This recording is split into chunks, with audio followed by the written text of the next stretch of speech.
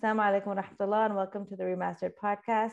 Today's guest is Sheikh Shadee El Masry on episode 4, and today's topic will be how do I keep up my good habits after Ramadan. Jazakallah khair, Sheikh, and welcome to the podcast. Just a little introduction on the Sheikh himself. He was born and raised in New Jersey, mashallah. He studied the Sharia privately in various countries such as Morocco, Yemen, Egypt, and the holy cities of Mecca and Medina. He completed a PhD out in London, mashallah, University of London. And in 2010, he founded Safina Society, mashallah, which operates out of New Brunswick Islamic Center in New Jersey, where he also serves as a scholar in residence. So as he said, by day, it's Safina Society, and by night, it's a scholar in residence at the masjid, mashallah. Welcome, Sheikh Shadee. How are you today? Alhamdulillah, very good. Walaikum salam, and thank you for having me. It's an honor to be on your new podcast. This is new, right? It is new. It is. It's episode 4, alhamdulillah. And I'm very excited to have you. And Sheikh Shadee, we're going to move into the topic at hand. We wanted to cover really some things that we can begin to implement into our routine to make sure we don't fall backwards after Ramadan ends. Good idea and question, but the main thing is I look at is I don't think human beings behave by rational habits or lists of to-dos. I don't think that's how human beings behave or are moved to action. People are moved to action by their feelings. And this is, an important psychology to know. You're not moved to action by your beliefs, what you know is right. We all know what's healthy to eat and what's not, but we don't do it. We all know what what a lot of things that are right and wrong, but we don't do it. We are moved by feelings, and we're moved by emotion, and we're moved by a desire. So I could summarize all of that in motivation. So I could make all sorts of lists. Now, the worst things that people do, and everyone knows this, you have a New Year's resolution, you write down, I'm going to do X, Y, and Z, then lo and behold, it's January 3rd and you forgot about it. Why? Because you did it the wrong way. You're trying to move yourself backwards. What we have to do is actually realize that we're moved by motivation. And therefore, what we're motivated by is some kind of result that makes us feel so amazing and good and happy. And so the right way to go about things is to ask ourselves, what do we want our end to look like? I want to see myself like this. And it's the constant drilling of that image into our head, whether it's by words or just visualizing it, and you feed that image into yourself. The thoughts and the ideas that you feed yourself, that's exactly what's going to move your emotions. And then you don't need a list. You'll find yourself moving in ways you can't imagine. If you look at the Prophet sallallahu alaihi wasallam, he never said, okay, we're going to make the hijrah. We need to do this. No, he said, Suraqa, for example, was chasing him. He didn't say, you need to realize that I'm the true messenger and you need to turn back. No, he said, Suraqa, would you like to wear the bracelets of Kisra? We all know the story. Suraqa was catching the Prophet ﷺ to get 100 camels reward. The Prophet ﷺ created an image for him. He put an image in his mind. The man is after money, so he knows his motivation. He gave him a new goal. Yeah. He gave him a better goal than 100 camels. He gave him this amount of gold and jewelry that you can't put a price tag on it because it's the king of Persia's gold. He's going to sell that at such a high price or keep it for himself. And he gave him that image. Suraqa's, all of a sudden, everything left his mind about camels, about chasing down the Prophet and Abu Bakr, and he accepted the deal. As the Prophet was honest about it, he believed it. The Prophet knew that this was going to happen. How about when they were digging the trench and they hit this rock and the Prophet ﷺ saw, we have so much work to do. This boulder's not moving.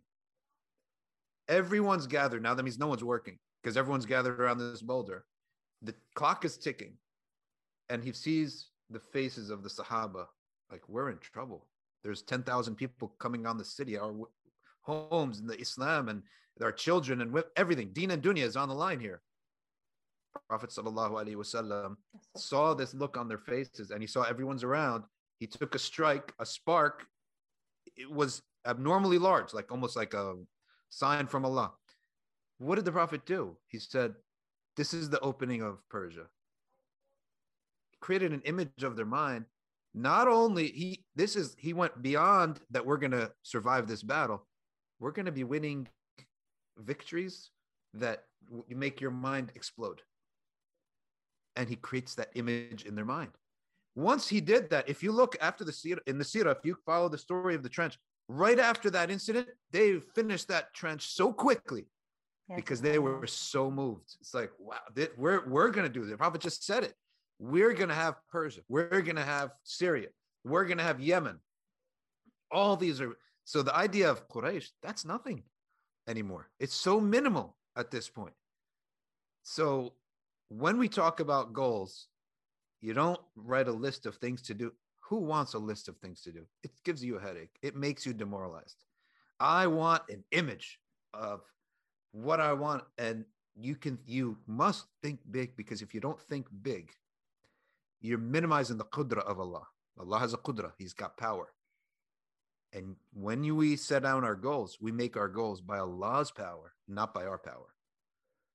So it's visualizing the goal and writing the journey, really. I like how you highlighted the concept of, like, making the goal bigger than you can imagine based on Allah subhanahu wa ta'ala's ability, not his, and then enjoying the journey or writing the journey to reach that goal. We shortchange ourselves. Yeah. And it's because of a lack of iman or ignorance. I'm telling you, and Allah is telling us, Allahu qadirun ala kulli shay. He's repeating it over and over and over. Why then, when I write down a goal, am I going to limit it to my power? I'm going to put it based on Allah's power. They're telling you the outlet, for example, can receive 50,000 watts. Let's say I'm in a studio. This can receive so much. Why then be stingy and put the wattage that only fits in a household, right? Or like a small amount of wattage. Why don't I take advantage? It's telling me I got the ability to do all these wattage, so put it in. Oh, you don't believe it. That's why. Well, if you don't believe something like that, you're the first loser, right? Because you're shortchanging yourself. And so we really have a win-win here, because we're getting iman, but we're also gaining what our own desire wants in life. Why would you shortchange yourself? And that's why there are so few winners in life, if you think about it, because they don't shoot big enough. They don't believe it's going to happen. And here's the key. We have something called dhikr, which we all know. But what is dhikr? It strengthens your iman because it's a repetition. Now, dhikrullah is so vast. From the dhikr of Allah Ta'ala is what you're asking of him. That's the dhikrullah. If you continually repeat, and you repeat to yourself, I believe Allah is capable of creating this into my world. If you repeat it, you're going to believe it. You could just put, it's one and one, put one and one together. If you repeat it for constant repetition of this, whether you write it in your phone and look at it every day as a note, or you rewrite it with your hand, because the more tactile you get with it, it has impact, and you read it out loud. So you're hearing it, you're seeing it, you're speaking it, you will believe it. And that speaks to the power of affirmations, right? That we're constantly told that if you want to see change in yourself, you want to see change in your environment, not only do you visualize it, you verbalize it. You're constantly telling yourself, like you said, you're reading it out loud, you're putting it on sticky notes everywhere. You're making it so that that goal is something repeated constantly, the same way we repeat the remembrance of Allah subhanahu wa ta'ala in the dhikr that we do on a daily basis.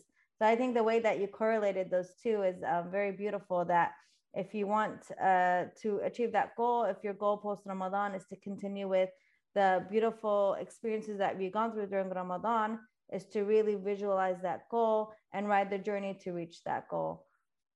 If you could really highlight specific habits that you want our listeners to learn or understand why it's important that they implement it back in our tradition.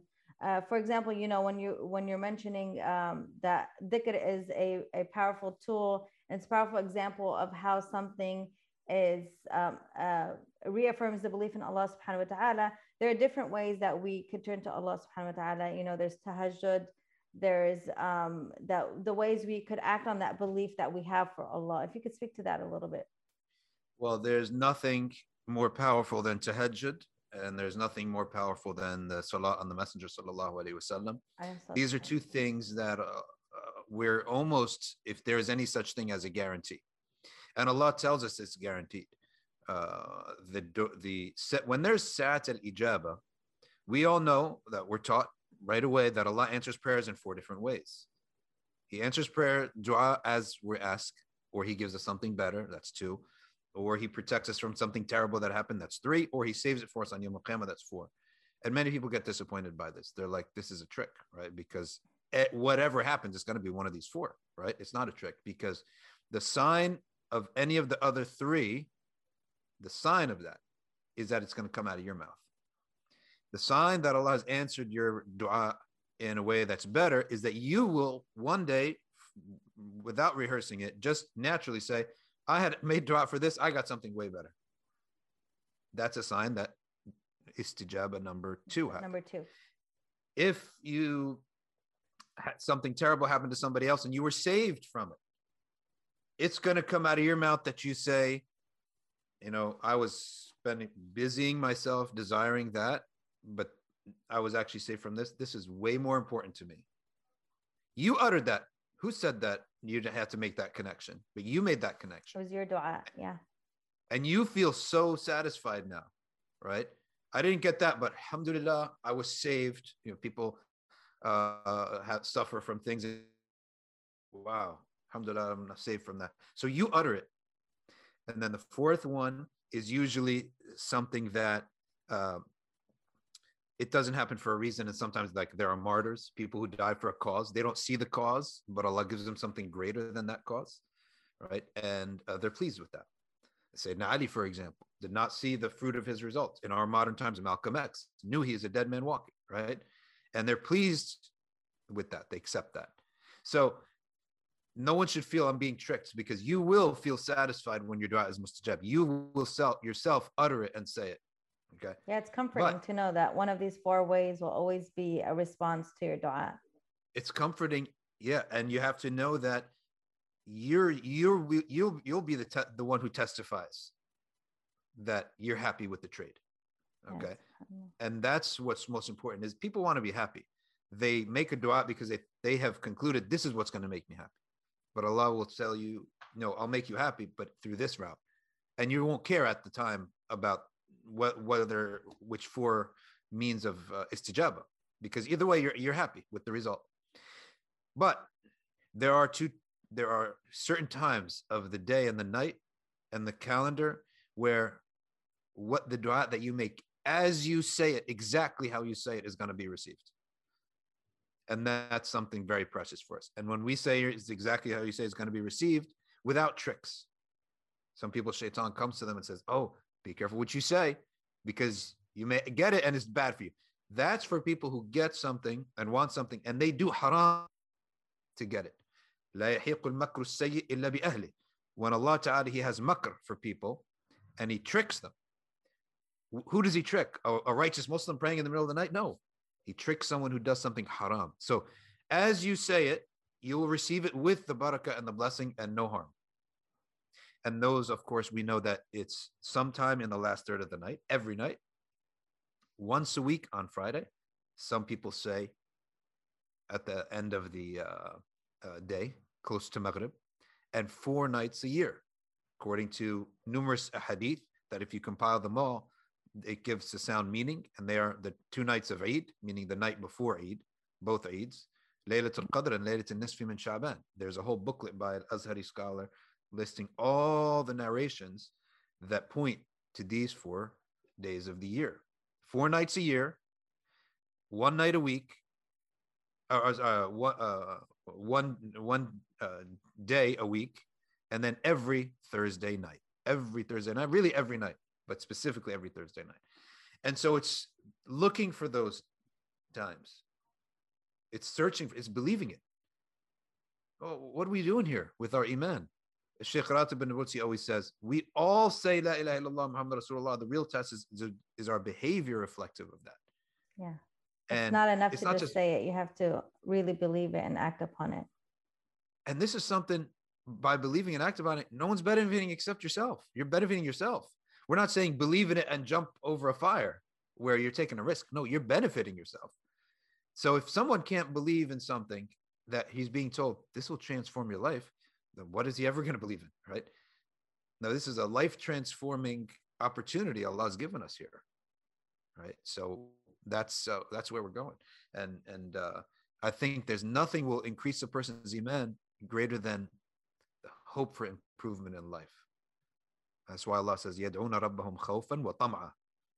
They get up in the middle of the night calling on their Lord out of fear and greed, like a positive greed for the Allah's bounty in this life and the next. Nobody likes the fear part, so they say the fear part happens only like maybe 1 out of 100 times, because it's qabd. Qabd is bad. It is better. It's best for us, but we don't like it. And then there's bust. Allah's hands are open for us to seek from His bounty. So that's what you have to look for. Look for those sa'at al-ijaba. That's a great reminder, Jazakallah khair. So if we could think about the best way to relate this to our listeners, especially maybe if we were to assume a lot of our listeners are young folks, to remind them, there is that concept of turning to Allah subhanahu wa ta'ala at all times, and understanding that you turning to Allah subhanahu wa ta'ala, those du'as that you make are answered in one of 4 different ways. But then also taking advantage of the prayer into the night.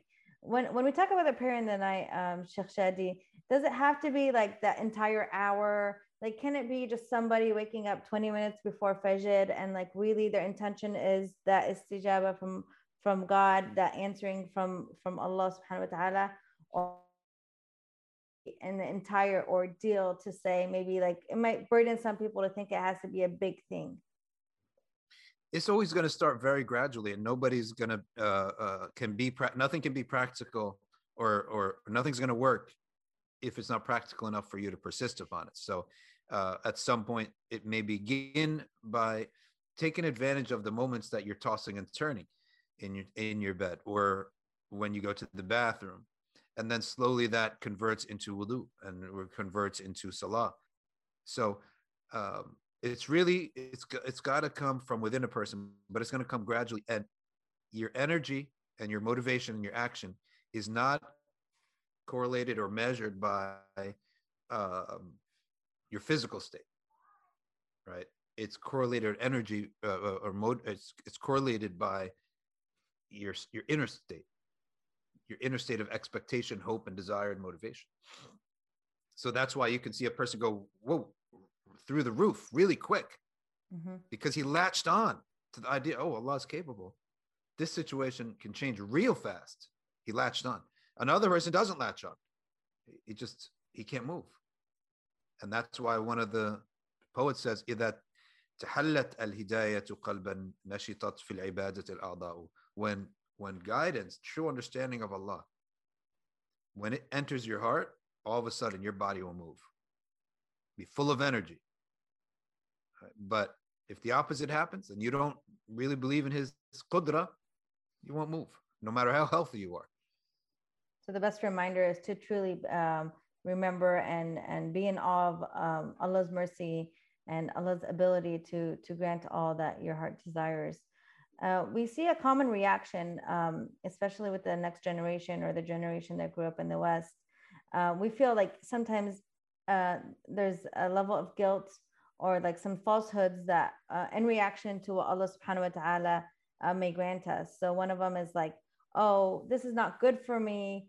It's shaitan's whispers, his habit to say that things are not good for us, even though it is Allah's plan. So if it's Allah's plan, Allah decreed it, it is good for us some way or the other. So how do you reconcile that with people saying, well, I asked for something, but I got something else in return? What should they remember during that thought process? It's a very simple equation and a very simple rule of thumb. You don't know the qadr. You're not allowed to say you're not allowed to predict the qadr.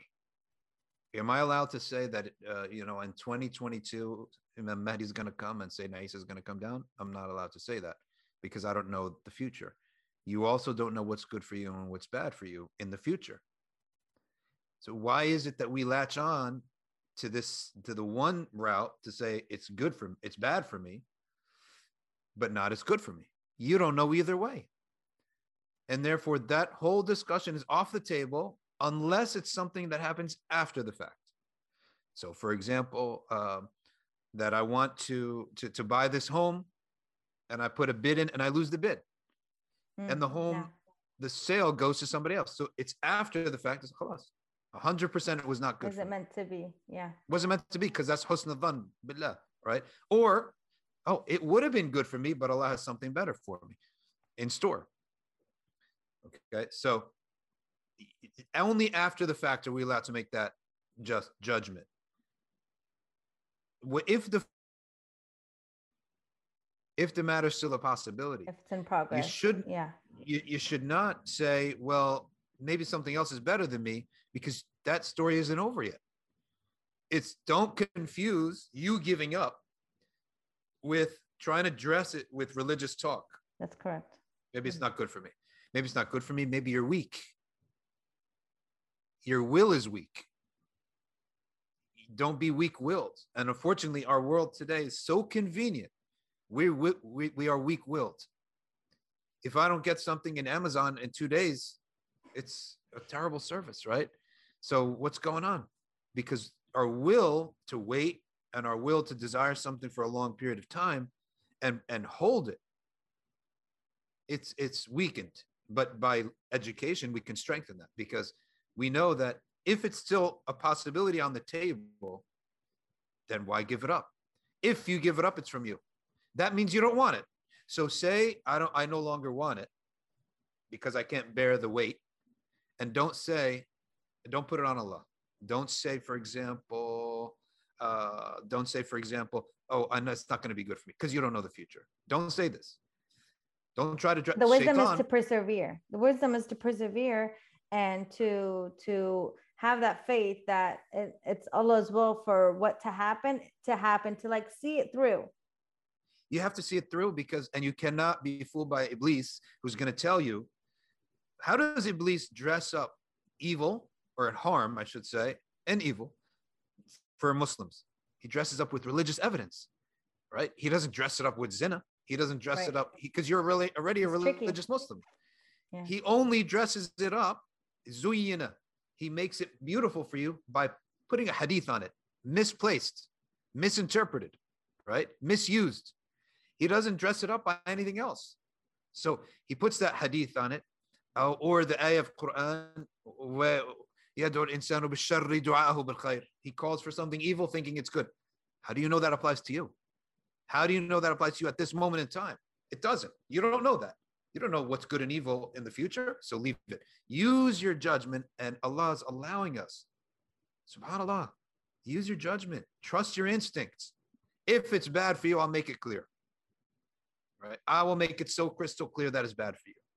And there's a prerequisite to this. Have a clean heart. Be sincere. Then you can trust your heart. If you're not sincere and you're a liar, for example, then you can't trust your heart. The device, the connection device is ruined. You have to have the connecting device. Your Wi-Fi signal has to be the correct signal, right? It can't be the wrong signal. If you're on the wrong Wi-Fi, you can't trust anything that comes up, all right? So you have to be an honest person. You don't have to be sinless, but you have to be penitent for your sins, but you have to be honest. As-sidq is the most important thing, because that means you're honest with your own thoughts and your own yourself too. It's to also say that whose dream is unacceptable and can never trust their dreams or inspirations, the liar. He may lie to himself. He lies to everyone else. He may lie to himself. So that's the only real prerequisite, is the sidq. And a person should then proceed without trying to use these things that are really just a justification, without realizing it, of weak will. And I'm telling you, why does this happen? It's passed on from mother to daughter, from father to son. You hear your mom saying that all the time. You hear your dad saying that all the time. It's an inherited psychology that give up and blame it on al-qadr. Mm-hmm. right? And it never happens in more than anything than in marriage, right? It's nasib. It's nasib. Then why does it's a choice? You chose to get married like this, right? Nasib. Is anyone forcing you? Right? No one's forced you. You either made a right decision or you made a wrong decision, right? So you have to think and make the right decision, and don't blame it on nasib. So Mm-hmm. marriage is just being one example of that. Yeah. So the nasib not being the answer, but the nasib is being just what happened. That is what ended up playing out. That is the fate. But there's a choice that went into play, whether by you or whether it was sincere or not. Those are all factors that you have to take into the equation. It has to be an equation. And let's say after the fact, something happens and then the reality is what it is in front of us. Again, this is the way that people, I really believe it's laziness and it's lack of faith, lack of iman. You're in a bad situation and it seems so permanent, it's unmovable.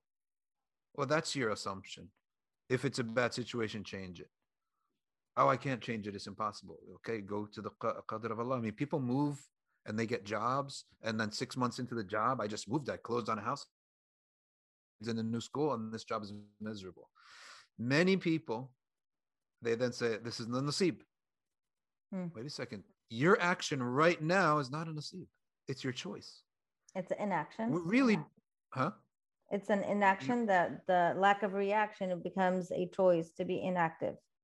There's no religion that emphasizes the power of human will than Islam. There is no religion that emphasizes go and act and do and trust in Allah. You got a will. You have, Allah gave you irada. And then forget the discussion on qada and qadar. Are we musakhar musayr? It's completely irrelevant to real life, because we know that we have action. Otherwise, we wouldn't have courts. We wouldn't have criminals that go to jail. Right? We wouldn't have heaven and hell. Forget this discussion on qada and qadar. Qada and qadar, you put it on something absolutely out of your control, such as how you look. Even that can be changed these days. Subhanallah. All right, you can fix blemishes. You can fix. Don't all our teenagers get braces? You'll get glasses. It's not haram to do that, right? You have a blemish on your face. Allah gave us technology to fix it. No, medicine to fix these things. There's nothing haram with it. Someone said, "Oh, but this is changing the creation of Allah." What are you talking about? You were wearing braces. What do you think of that? I mean, we live with analogies that we don't even realize. Right? Yeah. Your kid is wearing braces, right? So you think that an acne problem is something that's changing the creation of Allah? You're obligated, right, to fix it if you have the means. We're a religion of will. And Imam al-Haddad said, Allah will not move for you unless you move first.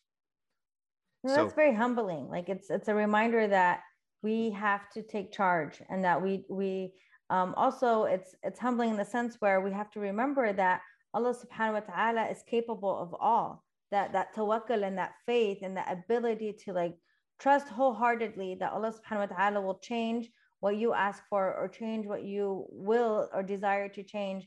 Even the example of, like you said, the brother that, or the family that, closed on the house, moved the kids to a new school, started a new job. There's barakah in everything that you choose. And if your choice to change is for the pleasure of Allah subhanahu wa ta'ala, I personally truly believe, as you, that Allah will put more blessings in your change because you're doing it for His pleasure. Many people say, I don't know, I don't want to involve my will in the matter. I'll rely on Allah. All right. First of all, there is a level, a maqam, that is complete. The person has removed their will out of everything. This maqam is not for people like you and me. I've talked to some shuyukh about this. This maqam requires that you were trained by some spiritual master for decades or for a long period of time and erased your ego completely, and everything is just relied upon Allah. That exists. It's in the books. It does happen in our religion. But that's not for you and I. And what's the proof of that? Our will is very strong when it comes to sins, right? We're going to say we don't commit sins. You never got angry. You never got snappy with your mom. You didn't listen to music for an hour on the car ride when you know there's questions about this subject. You didn't watch certain movies on Netflix, or even though it said, whatever the rating was, they say, oh, I'm going to turn my eyes down or whatever like that. And you know that doesn't happen. When people do sin. You're strong-willed when it comes to sins. Now, when it comes to so let's be your own life, strong-willed when it comes to our deen and ourselves and our growth. When it comes to the halal, because you don't want to take responsibility, it's scary to make decisions. That's the thing. It's really scary to make a decision. You want to throw it on Allah. So no, it doesn't work like that. So I'll tell you where relying on Allah is. I'm going to go and I'm going to shoot for something so far off from what I would ever imagine possible, because I'm going to go on Allah's power. I'm going to go on this journey. Now, why do people don't do this? Because they're afraid that it's going to fail. So firstly, negative thought. Su'u dhan billah. Why have su'u dhan? Okay, don't contradict yourself. You believed in Allah's power. Okay, what if Allah has a different choice for me? That's where you're supposed to rely on Allah. I'm going to go on this journey. I'm going to jump from this cliff to the next cliff.